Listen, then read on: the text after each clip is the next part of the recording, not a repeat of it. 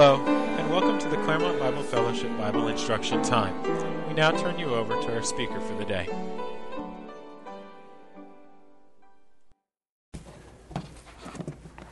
Good morning, everybody. Good to see you all today. To be with all of you, what a blessing it was to worship the Lord, remember the Lord. It never gets old, amen? Never gets old, never becomes old hat, and we can praise the Lord for that. So, would you take your Bibles, please, and we're going to resume our study in Proverbs, which we began I was going to say a couple weeks ago, maybe it's a few weeks ago now. And we'd like to start by reading Proverbs 3, 1 through 12. Proverbs 3, 1 through 12. I sent you an email. Some of you, or hopefully all of you got it, an email, or most of you, except for our visitors. And by the way, welcome visitors. Glad you're here today. But sent an email asking you to read Proverbs 1 and 2, just to give you context. And I'll explain that in a moment. But real quick, Proverbs 3, 1 to 12 says this, and then we'll pray. My son, do not forget my teaching, but let your heart keep my commandments. For length of days and years of life and peace they will add to you. Do not let kindness and truth leave you. Bind them around your neck. Write them on the tablet of your heart. So you will find favor and good repute in the sight of God and man. Trust in the Lord with all your heart, and do not lean on your own understanding. In all your ways acknowledge him, and he will make your paths straight. Do not be wise in your own eyes. Fear the Lord, and turn away from evil. It will be healing to your body and refreshment to your bones. Honor the Lord from your wealth. And from the first of all your produce. So your barns will be filled with plenty, and your vats will overflow with new wine. My son, do not reject the discipline of the Lord, or loathe his reproof. For whom the Lord loves, he reproves, even as a father, the son in whom he delights. Let's pray. Father, thank you for your word. We pray that as we resume this study that you would bless us today. We trust your Holy Spirit to speak to our hearts and to glorify the name of our Lord Jesus Christ. We pray in his name. Amen. Well, as we began Proverbs chapter 3 the last time we met, today we want to continue that. We kind of did, if you think back to the very beginning, we did an overview of the entire book of Proverbs, and then we did a quick overview of Proverbs 3, 1 to 12. And what we're talking about is we want to continue it to learn and understand the do's and don'ts and rewards that are talked about in Proverbs 3, 1 to 12. They are the do's, don'ts, and rewards of God's wisdom or of wisdom's teaching. And that's why we're calling the study Remembering the Teachings and Commandments of God's Wisdom. And I told you last time that the teachings and commandments are all based on, they flow out of the Lord our God, who is, of course, all wise, all knowing, and he desires his very best for his children, us, his sons and daughters, those who believe in him. And so these are for our eternal good. And keep in mind, the reason I had you read Proverbs 1 and 2 again, keep in mind that chapter 3 is in the context of what has been said in chapters 1 and 2. In other words, that's the outflow of what is talked about there. It's the natural outflow of that. In other words, it's chapter 3 is to be the outgrowth, the experience, the practice, if you will, of what you learn in chapters 1 and 2. Okay? It's kind of like Ephesians. You know this. You've studied Ephesians. Chapters 1 to 3 is doctrine. Chapters 4 to 6 is duty. Or position, chapters 1 to 3, and then 4 to 6, practice. That's kind of what you have here. It's the application of Solomon, of this father to his son. It's the application of what he's taught him so far in chapters 1 and 2. So the person, it's really talking about those who have received and come to possess God's wisdom. This is one who has understanding and discernment and the knowledge of God. They have discretion. They know the Lord. They have the fear of the Lord. In other words, this is a saved person. Okay? This is a believer. And so, therefore, chapter 3 is the preacher's application of his teachings. As we said, just like Ephesians, could say the same thing about Romans. Romans 1 to 11 is the doctrine of salvation, justification by faith. And then Romans 12 through 16 is the practice, the duty, and the application of those teachings. Now, with that in mind, I want to start off with this question. You're going to say, I've never heard this question before. I don't think you've ever heard this question before. What does this auto part have to do with the book of Proverbs and the Christian's life? Okay? Have you ever had that question before, Lanny? You ever heard that one? Okay, I didn't think so. This is what is known as an ECU, an engine control unit, or an ECM, an engine control module. It is the brain of your car or your truck. It's a computer. And virtually, well, I won't say everything, but many, many things are connected and run by this thing in terms of your engine, your car, and all of that. By way of electronic sensors and computer chips, wires, integrated circuits, they control the major functions of your vehicle. Things like your fuel pump, your carburation, the spark of your engine, the timing, all kinds of stuff. Transmission, your cruise control, the engine idle speed, emissions controls. And I'm sure that's much more than you really wanted to know. But that is in every car, and you pull that out and nothing works, okay? In fact, I had one go bad on a pickup truck I had, an old pickup truck I had, and I had to have it replaced because it wouldn't run without that working. So this ECM, engine control module, it's really a sophisticated computer shrunk down. It's got many of the parts that you would have in your home computer or your work computer, except it's much smaller. It's composed of hardware, and then it's encoded with software that tells numerous systems in the car or truck what to do, how to run, etc. And that software will only tell your car what to do in terms of what the programming information tells it to do, right? And of course, in everyday living, we don't even think about this stuff. You just hop in the car, start the car, and you're off and running, hopefully, if the car's working right.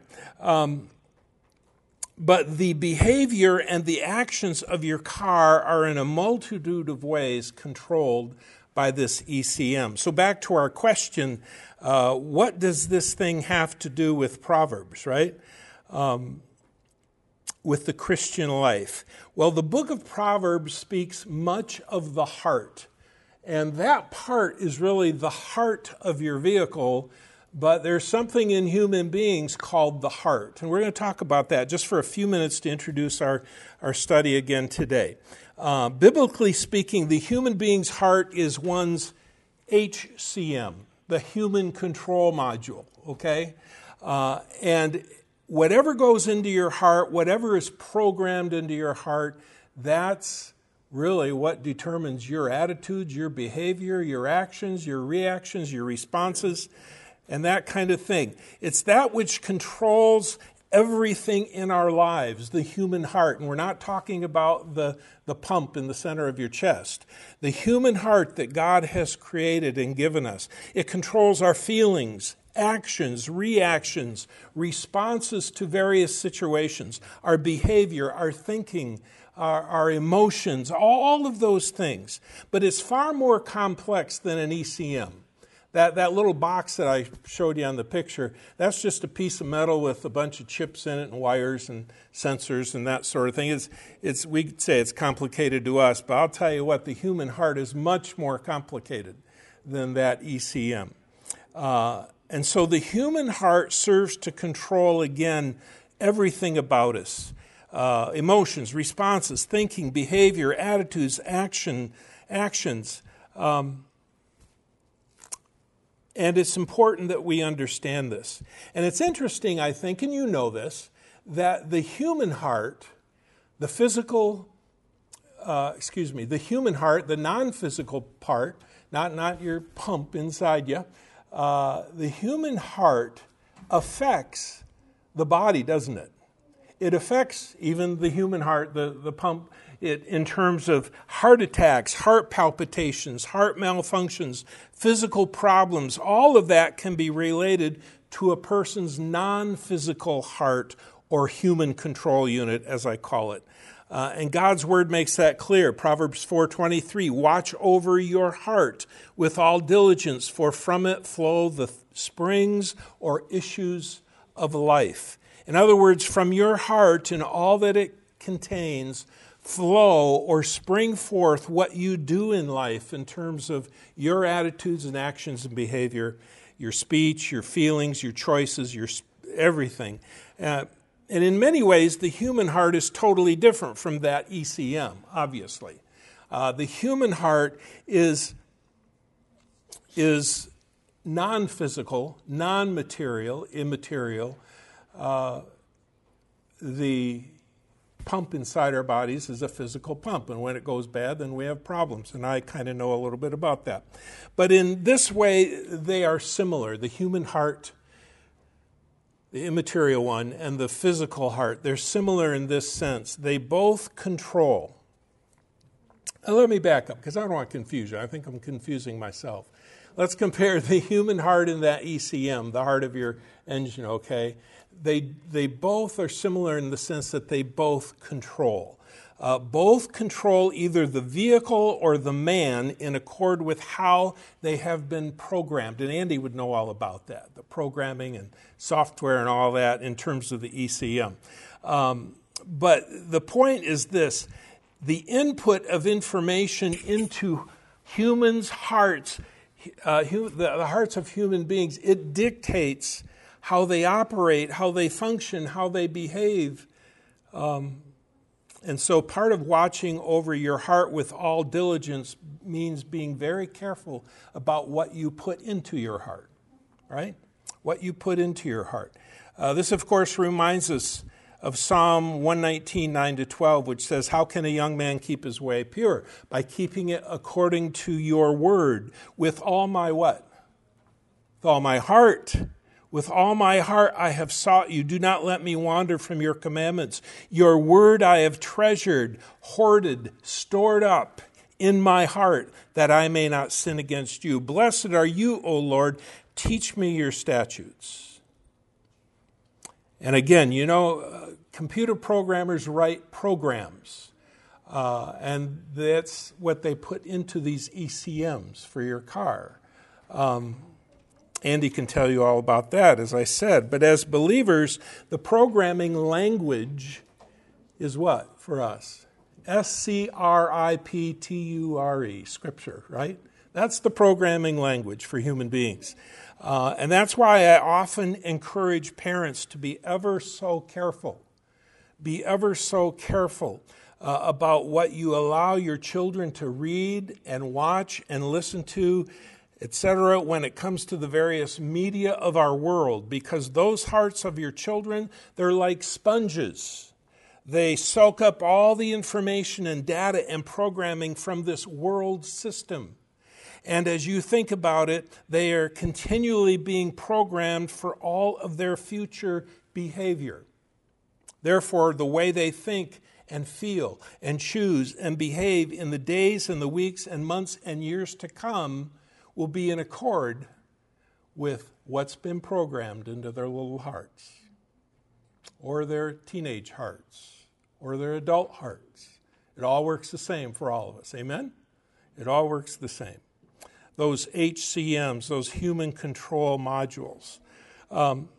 This is an extreme example, but it's no accident that usually these school shooters who kill multitudes sometimes, and that's happened down here in Florida in one case. When you think about that, they are those who have either spent hours playing violent video games, reading violent books, or watching countless hours of violent crimes and movies and TV shows and on television, simply put, they and others have programmed their hearts to behave that way. You know, in so many ways, they've programmed themselves to do that. The same is true of young people who get involved in promiscuous or premarital sex. It's absolutely true. Listen to this quote, and we'll try and, I forget, Lanny, when am I supposed to wrap this up? 5 minutes ago. I started 5 minutes late, did I not? I didn't? Okay. Oh. Okay, Mike. Okay. I'm just going to share this quote with you. It's so important. This commentator said this: in a day when the commands of God's word are despised and mocked, pastors, teachers, and parents must uphold them without wavering. Pastors and teachers need to preach and teach God's standards of purity on a regular basis. They should warn their people of the dangers of disobeying God and giving in to the pressures of society and its endless stream of temptation. They need to diligently teach their people how to protect themselves from falling into the clutches of immorality. Even more important, we as parents need to instruct our children faithfully in the principles of God's Word. The promotion and suggestion of sex is everywhere in our modern societies. For all practical purposes, it is impossible to avoid it. Fornication and adultery dominate every entertainment medium. Movies, television, and the internet, music, books, and magazines, even advertisements. This flaunting of unrestrained sexual expression has resulted in children's experimenting with sex at earlier and earlier ages. We parents and guardians need to create an atmosphere that makes our children comfortable asking us questions. In return, we need to be prepared to give honest and age-appropriate answers to those questions. Most children already know more about sex than any of us parents realize. Therefore, as mothers and fathers, we must continually instill in our children's minds the scriptural truth that all forms of sexual activity are to be exercised only within God's boundary of marriage.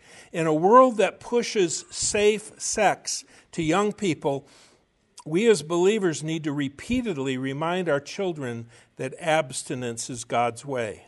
In addition, we have to be fully alert to the dangers that threaten our children. As diligent, loving parents, we need to monitor our children's activities, associations, computers, and communication devices. We cannot allow the filth of the world to invade our homes and corrupt our families' minds through sinful television programs, movies, music, and other forms of ungodly entertainment. Please keep that in mind as we talk about, and we'll get into it here in a little bit, Proverbs, God's wisdom, and the importance of what goes into the human heart. Amen? Father, thank you. Just guide us in our study to come. In Jesus' name, amen. Thank you. We're happy this time to turn the remainder of our meeting, our ministry time, over to our brother Mike Fitzhugh. To be honest, I didn't sleep real well last night, so I'm going to pray again, okay? And ask for the Lord's extra help here. Father, thank you for your love for us. Thank you for this day. And I just pray for extra help from your Holy Spirit today as I proclaim your word, as we study it together in Proverbs here. And we know that your strength is perfected in weakness. So, Lord, whatever you have planned for today, we just trust you to do it and to do it according to your will and for your glory. We pray in Jesus' name. Amen. Okay. Well, back to Proverbs, and we were talking about that ECM and the human heart. And Brother Dennis said he was glad, you don't mind me sharing this day, he said, I'm glad it was our Creator who created the human heart, right? And not man. But I would say this, that we need to keep in mind as we look at Proverbs, the wisdom of Proverbs, and these do's and don'ts that we learn, we need to keep in mind that whether you're talking about, all those rotten things I had to read about, sex and murder or violence or any other sin, the human heart is already programmed at birth with all those things in it, right? I mean, we've inherited that from Adam. And you know these verses, but I'll share a few. The Lord Jesus said in Mark 7, that which proceeds out of the man, that is what defiles the man. For from within, out of the heart of men, proceed the evil thoughts, fornications, thefts, murders, adulteries, deeds of coveting and wickedness, as well as deceit, sensuality, envy, slander, pride, and foolishness. All these evil things proceed from within and defile the man. And of course, we know that Jeremiah says in 17:9 and 10, the heart is more deceitful than all else. It's desperately sick or wicked. Who can understand it? I, the Lord, search the heart. I test the mind, even to give to each man according to his ways, according to the results of his deeds. And this is why our hearts and our minds need to be renewed. In the language of Romans 12, we need to be transformed inside by the renewing of our minds, right? Romans 12:2, and do not be conformed to this world, but be transformed by the renewing of your mind, that you may prove what the will of God is, that which is good and acceptable and perfect. So for all of us, both adults and children, this should greatly affect, and that was my whole point with that long quote, it should greatly affect our choices and decisions regarding entertainment, music, education, reading, friendships, social activities, what we spend our time doing, where we go, who we spend our time with, all of those things. And that's why good parents are very concerned about those things for their kids, because they know that those children are so vulnerable and their hearts are wide open. In all of those realms, adults and children in some way, shape, or form are programming their hearts. And it's so important that we keep that in mind.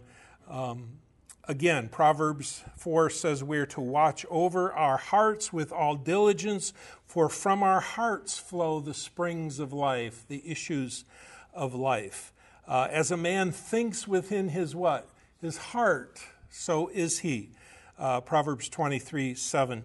Jesus said, out of the abundance of the heart, the mouth speaks. I was talking to a school teacher recently, and they were saying the language they hear in school from these kids, these little kids, right? Why? It's in their hearts. It's in their minds. They've been programmed by hearing it, by example, by all of those ways.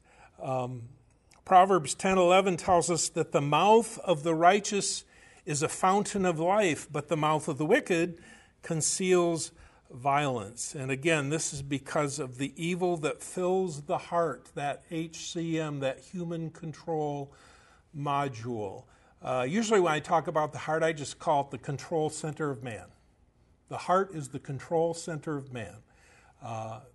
And it can be programmed, it can be influenced, it can be informed, both in a good way and a bad way. So, as we get back to Proverbs chapter 3 today, we want to look at the specific verses in chapter 3, verses 1 through 12. And we read those earlier. And we want to look at the don'ts and the do's and the rewards that we mentioned last time, again in verses 1 through 12. And let me just say it this way. You know the book of Proverbs is all about God's wisdom, right? It's all about God's wisdom. And God's wisdom says, hey, there's some things you do. And there's some things you should not do, that you don't do, right? That's wisdom. That's the opposite of foolishness. And that's what we're going to be learning about. So specifically, our aim and our goal is this. It's to learn, understand, and hopefully remember the do's, don'ts, and rewards of God's teaching, of God's wisdom. First in chapter 3, and we're going to bring you up to speed here in terms of your outline and the handout if you choose to use it. First, we see in verse 1 the command, the don't, do not forget wisdom's teaching, but keep or obey her commandments. The don't, do not forget wisdom's teaching. And the negative comes first. Wisdom says, Solomon says, my son, do not. And by the way, just so we understand, in Jewish thinking, when this term my son is used, especially in Proverbs, it refers to the son, it refers to the grandson, the great-grandson, and all the sons on down the line, okay? That's how the Jews thought.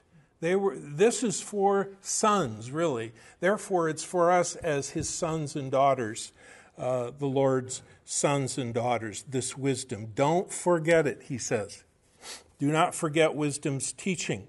And also, we need to understand that he was saying we're not to forget his father's teaching. Literally, he used the word Torah, which referred to the law. His law, meaning God's word and law. God's word, God's law, those are synonymous terms, especially in terms of the Old Testament. When it referred to the law, it referred to God's word. And we understand that. We even use it that way today. And when one does forget it, it is willful forgetfulness of one's heart, not merely the failing of the memory. We're not just talking about, oh, I forgot. I tell my wife that all the time, oh, I forgot. Right, men? We understand that. Okay. They don't want to admit it, but that's all right. That's not what this is. This is willful, intentional forgetting and disobeying. In other words, it's really equal with to forget is to disobey.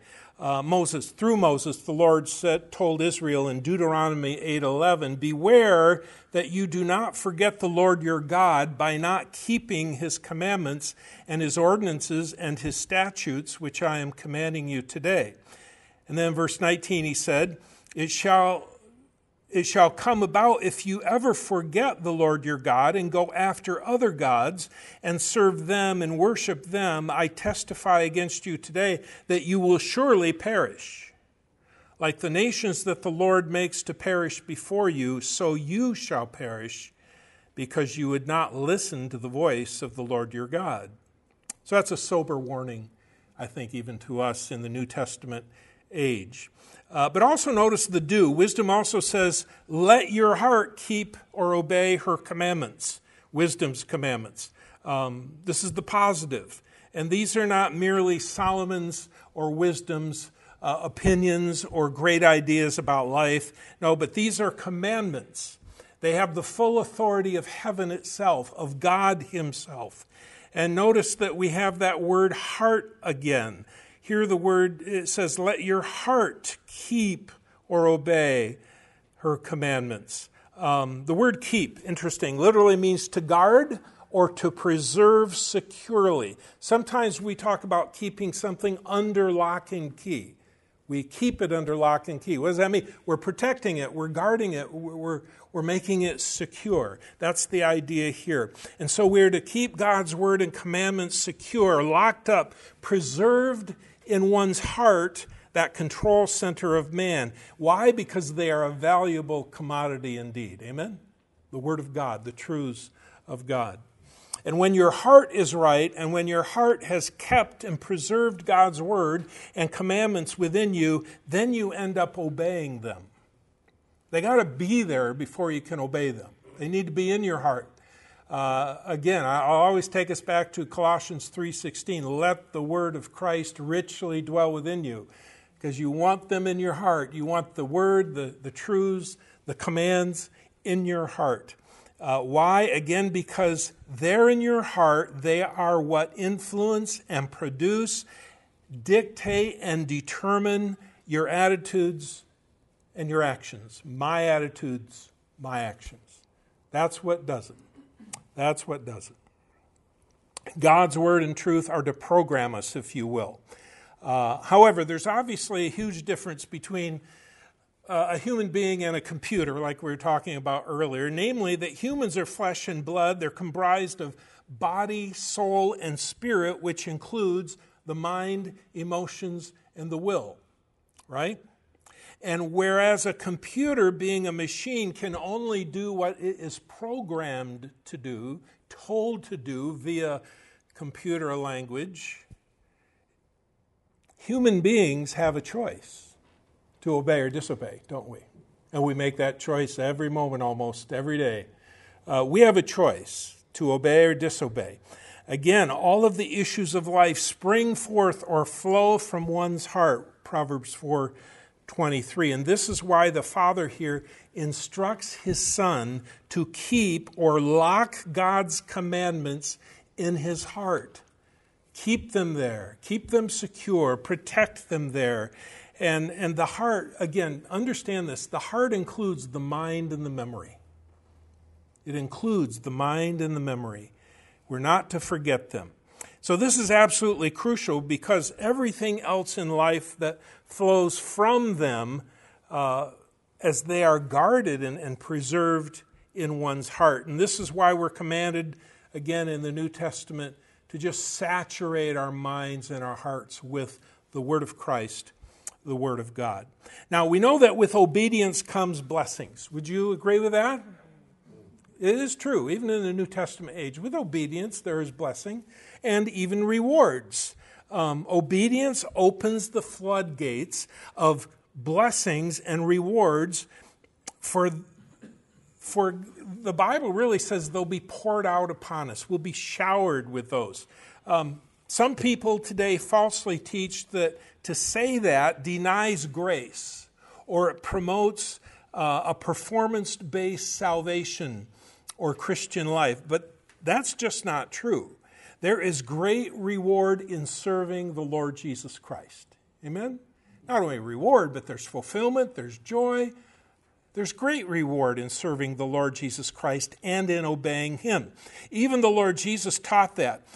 We have a heavenly Father who rewards his children for obedience in various ways. It might have to do with giving.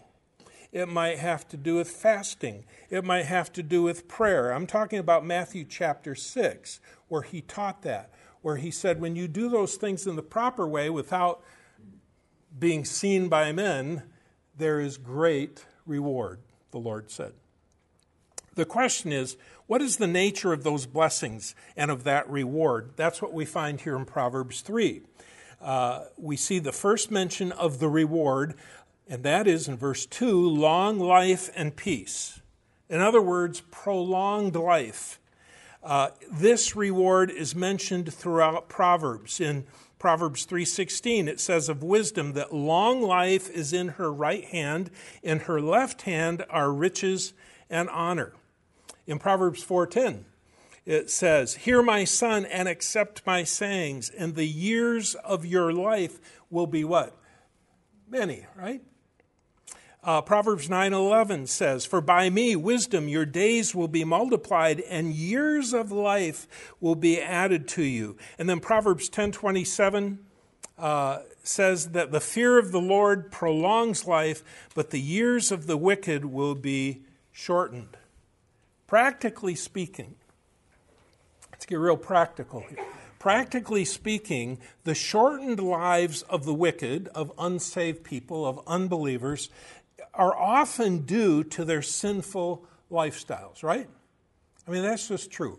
Galatians says, whatsoever a man sows, that shall he also reap. So often, the shortened lives of the wicked are the natural consequences of the choices they make in life and the lifestyles, the sinful lifestyles they choose to live. That could be death due to various diseases and sicknesses brought on by immoral living, sexual sin, sexually transmitted diseases, all of those kinds of things. It could be death brought on by too much eating, gluttony, smoking, drinking, drug abuse, partying. Life is often shortened because of the lifestyles and the habits that people choose to involve themselves with. And Proverbs is saying when you know the Lord and you have the fear of the Lord and you know him, you have the knowledge of God and his wisdom and discretion and discernment and all those key words in Proverbs, it makes for a different lifestyle. And then the results tend to be different too and tend to be much more positive. Let me be quick to say, though, that longevity, that's what this is talking about, is a sign of God's blessing and reward. Exodus 20:12, you've read it before, that tells us that those who obey and honor their parents are promised long life. Young people, that's an important one to remember. And we should preach that to all young people. Amen? Because it's absolutely true. That's Ephesians 6:1-3. Children, obey your parents in the Lord, for this is right. Honor your father and mother, which is the first commandment with a promise, that it may be well with you. That's part of it. You're going to have blessings, and that you may live long on the earth. You see, often those who rebel, and I know all about rebellion, having been a super rebellious kid and teenager, and thankfully God, by His grace and mercy, saved me at age 17 before I totally went off the deep end. But those who rebel, they're the ones that get themselves in trouble. They rebel against and disobey their parents. They often end up living lifestyles that shorten their lives. And we've all known people like that, have we not? I think of this, though. We still need to consider the truth that there are other factors in the equation of life that make for exceptions to this general rule. Remember when we introduced Proverbs, we said Proverbs are generally true, but there are exceptions here and there. Train up a child in the way he should go, and when he is old, he shall not depart from it. Well, generally that's true, and generally it works that way. But there are exceptions, because you get some kids like I was when I was a teen, and who totally reject or rebel against what their parents say, unless God steps in and intervenes and saves the person. But let me talk about those exceptions just for a minute as to what some factors might be that result in these general exceptions. Because what I'm saying is sometimes there are young people who live godly lives and die young, right? It's not a guarantee that everybody's going to live a long life. God may have a different plan. So the other factors we should consider are things like God's sovereign will, His providence, His special plans and purposes for each individual, or for nations, or for the world. We should also consider the fact that we live in a sinful, dangerous, and fallen world, and so accidents happen, and diseases come about. Some of you have lost relatives to COVID. We lost an elder in our assembly to COVID just a couple of months ago. Sometimes that happens to godly people. Things happen. Viruses kill people, diseases, wars sometimes take out thousands or even millions. But we can rest in the fact that the Bible says the judge of the earth shall do right. Right? That's Genesis 18:25. The judge of the earth will always do that which is right. Now, again, as a general rule, those who fear and obey and honor God and their parents, they live longer. But sometimes there are people who die young. I'm just going to give you some quick examples. You probably know most of these folks or know of them. Robert Murray McCheyne, heard of him? Great Scottish preacher. Died at age 29, yet his life has affected millions of people over the years. Henry Martyn, the famed missionary to India, was a preacher and a Bible translator, preached the gospel in India, translated the New Testament into numerous languages. He died at age 31. The well-known hymn writer Augustus Toplady, he died at age 38. David Brainerd died at age 29. He's known for his missionary work to the American Indians in the northeast of United States. Eric Liddell, you know, he died at age 43, best known probably because of the 1981 film Chariots of Fire, which featured his life as an Olympic runner. Jim Elliot, one of the missionaries that died ministering to the Auca Indians, he died at age 29. Keith Green, a little more contemporary one, a singer, evangelist, songwriter. He impacted thousands of young people in his short life. He and his wife wrote the little song, There is a Redeemer. He died at age 28, was born the same year I was, 1953. So, a lot of godly people tend to die young and in God's purpose. And sometimes it's a conundrum for us as believers, as some faithful and godly believers die very young. But one author put it into perspective, I think, and he said this. And the author was anonymous, so I'd tell you who he was. He was anonymous, so that's all I can tell you. He was speaking of Proverbs 3:2 here, and he said, quote, like all the Proverbs, this is a general principle rather than a guaranteed promise. Everybody knows an exception to this rule. A faithful and obedient believer who died at a young age due to an accident or tragic disease. However, when this principle is extended beyond this mortal life, it can be claimed as a promise. True life, eternal life, begins when an individual trusts Christ. In this sense, the location is irrelevant. Whether God chooses earth or heaven, life is long for those who fear him. End quote. I think that really helps explain it to me, puts it in perspective. In other words, whether the believer who fears God and honors and obeys him spends that promised long life here on earth or in heaven, the promise still is fulfilled, right? The promise is still true. Proves to be true, long life. Because guess what? Eternity is a long, long time. Amen? It's really true. Of course, when we come to know Jesus Christ as Savior and Lord, we have peace with God. And what we want to see here is that this promise for not forgetting his teaching, for keeping God's commandments, is not only long life, but also peace, he says. Shalom in the Hebrew. And again, when we get saved, we come to have peace with God. Peace with God. We have the peace of God, and you know that from Romans 5, 1 and 2 talks about the fact that being justified by faith, we have peace with God through our Lord Jesus Christ, etc. I'm not going to read the entire passage at the moment, but I'm going to emphasize this one, Ephesians 2:12-19. Paul said, remember that you were at that time separate from Christ, excluded from the commonwealth of Israel, and strangers to the covenants of promise, having no hope and without God in the world. But now in Christ Jesus, you who formerly were far off have been brought near by the blood of Christ, for he himself is our what?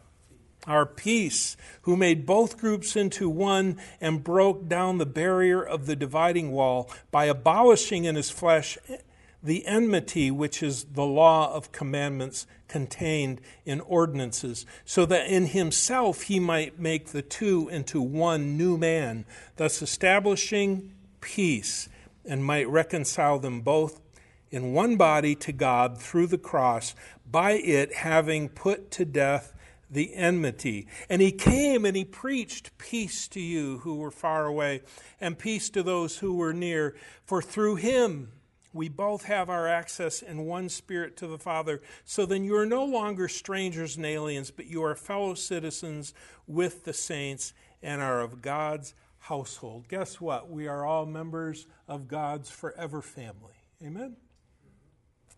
And we have peace. Peace of God, peace with God. Now, this peace, I would say this, it's not only judicially and positionally and theologically true, but it's experientially true. And if it's not experienced by a believer, then something's out of whack, because God says it is. That we have it, that we possess it. In fact, it's part of the fruit of the Spirit, is it not? Yeah, peace. It's experientially true. When I lay my head on the pillow at night, I don't worry one whit. If I die in my sleep, where am I going to go? If I don't die in my sleep, great, I'll have another day tomorrow. But I'm at peace. I'm not worried about it, right? Because of the Lord Jesus. Because if I do die, to be absent from the body is to be present with the Lord. And what better place to wake up? Now, I have a hard time. My wife's a morning person. I'm not a morning person. I like to get my tea and my banana and my Bible and quiet time and take a couple hours to wake up. I pray during that time too, but okay. But, she's a morning person. I'm just not that. So the fact that I can go to bed at night, and even if I wake up groggy, either way, I'm at peace about it. I have that peace of the Lord. It's so important. Now, I want to define this real quick and give you a couple of definitions. When it comes to this peace, various biblical scholars define it in different ways. One says that it means wholeness, health, and harmony. That's kind of vague, but I can understand why they said that.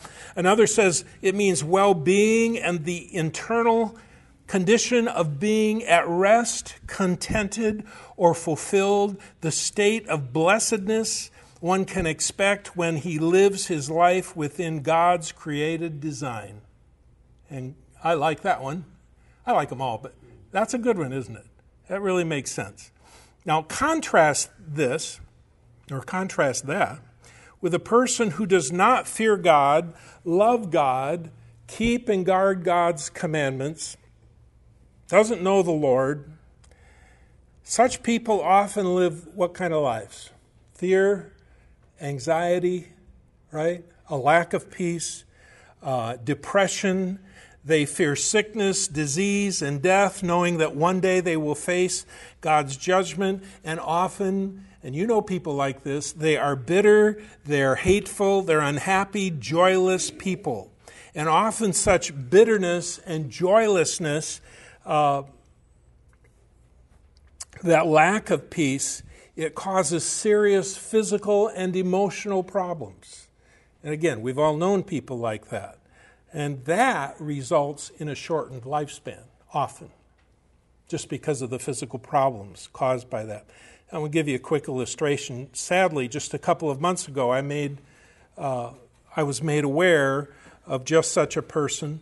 They were a childhood friend, a childhood neighbor of mine. We grew up together. We played every summer, played baseball together, basketball together. We played every sport there is in my neighborhood.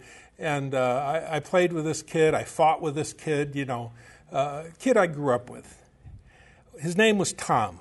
He was a Vietnam veteran. He had lost a son in his adult life due to a drug overdose by the son. Tom had a bad heart. He had had a stroke. He had diabetes. He had numerous and other medical problems. And finally, this past October, he died probably a combination of all those ailments, but the main thing was lung cancer after many years of smoking, and drinking and drugs. He did the whole deal, going to Vietnam. They get involved in that stuff over there, and he did that. Worst of all, he had a heart problem, and I mean a spiritual heart problem. He didn't know the Lord. He didn't care to know the Lord. He was bitter at God. He did not fear Him. He didn't know the Lord at all. And so at 69 years of age, he died. He was a year older than I am. That's just one simple example and sad example. How very sad. But may I say to each of you that, as we can see from Proverbs 3, it doesn't have to be that way. Amen? It doesn't have to be that way. If you never have before, you can repent of your sin. And I'm encouraging you to do all these things. You can repent of your sin, turn away from your sin, and in faith, you can receive Jesus Christ as Lord and Savior. You can believe that Jesus is God's Son, that He died on the cross to pay the penalty for your sins, that He died and was buried, and 3 days later rose from the dead. We're going to be celebrating that not too long from now, at Easter time in April. You can be born again. You can become a brand new person. And you can know beyond a shadow of a doubt that when you die, whenever that is and however that is, that you will go to heaven to be with the Lord. That's what I came to know when I was 17 years old. And you can also have that peace where you're no longer at war with God. You don't have to experience the bitterness and the pain and the fear and the anger and all the things that my friend Tom experienced. But you can have the peace of God. You can be at peace with God. And you can have that contentment in life. All of those wonderful things and much more, actually. Including knowing that you have total 100% complete forgiveness of sins. Amen? I mean, that's what folks, this is what the good news is. The gospel. This is good news. Believe on the Lord Jesus Christ and you shall be saved, and you'll receive all those things that I mentioned. So it's a wonderful thing. Please, if you never have before, and I'm just thinking if there's even one person in the room today, and you've never done that before, then do it today. Believe. Turn away from your sin. Put your trust in Christ alone, believing that He died for you on the cross, He was buried, and He rose again from the dead. And then be willing to receive Him and confess Him as absolute Lord of your life. And He says He'll save you. He says He'll give you eternal life. I pray that you'll do that if you never have before. Let's pray. Father, thank you for your word, and thank you for the peace that we have in Christ. We thank you for the commandments that we can treasure in our hearts and guard and lock up in our hearts and minds. We thank you that they guide our lives, they direct our lives, your precious word. And even your word, Lord, presents to us salvation. For I am not ashamed of the gospel of Christ, for it is the power of God unto salvation, to the Jew first and also to the Greek. We thank you for that good news. Thank you for that peace and that forgiveness and eternal life.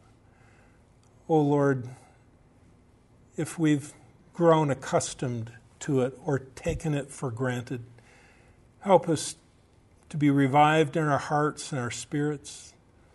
Help us to be burdened for the lost, and help us to be ever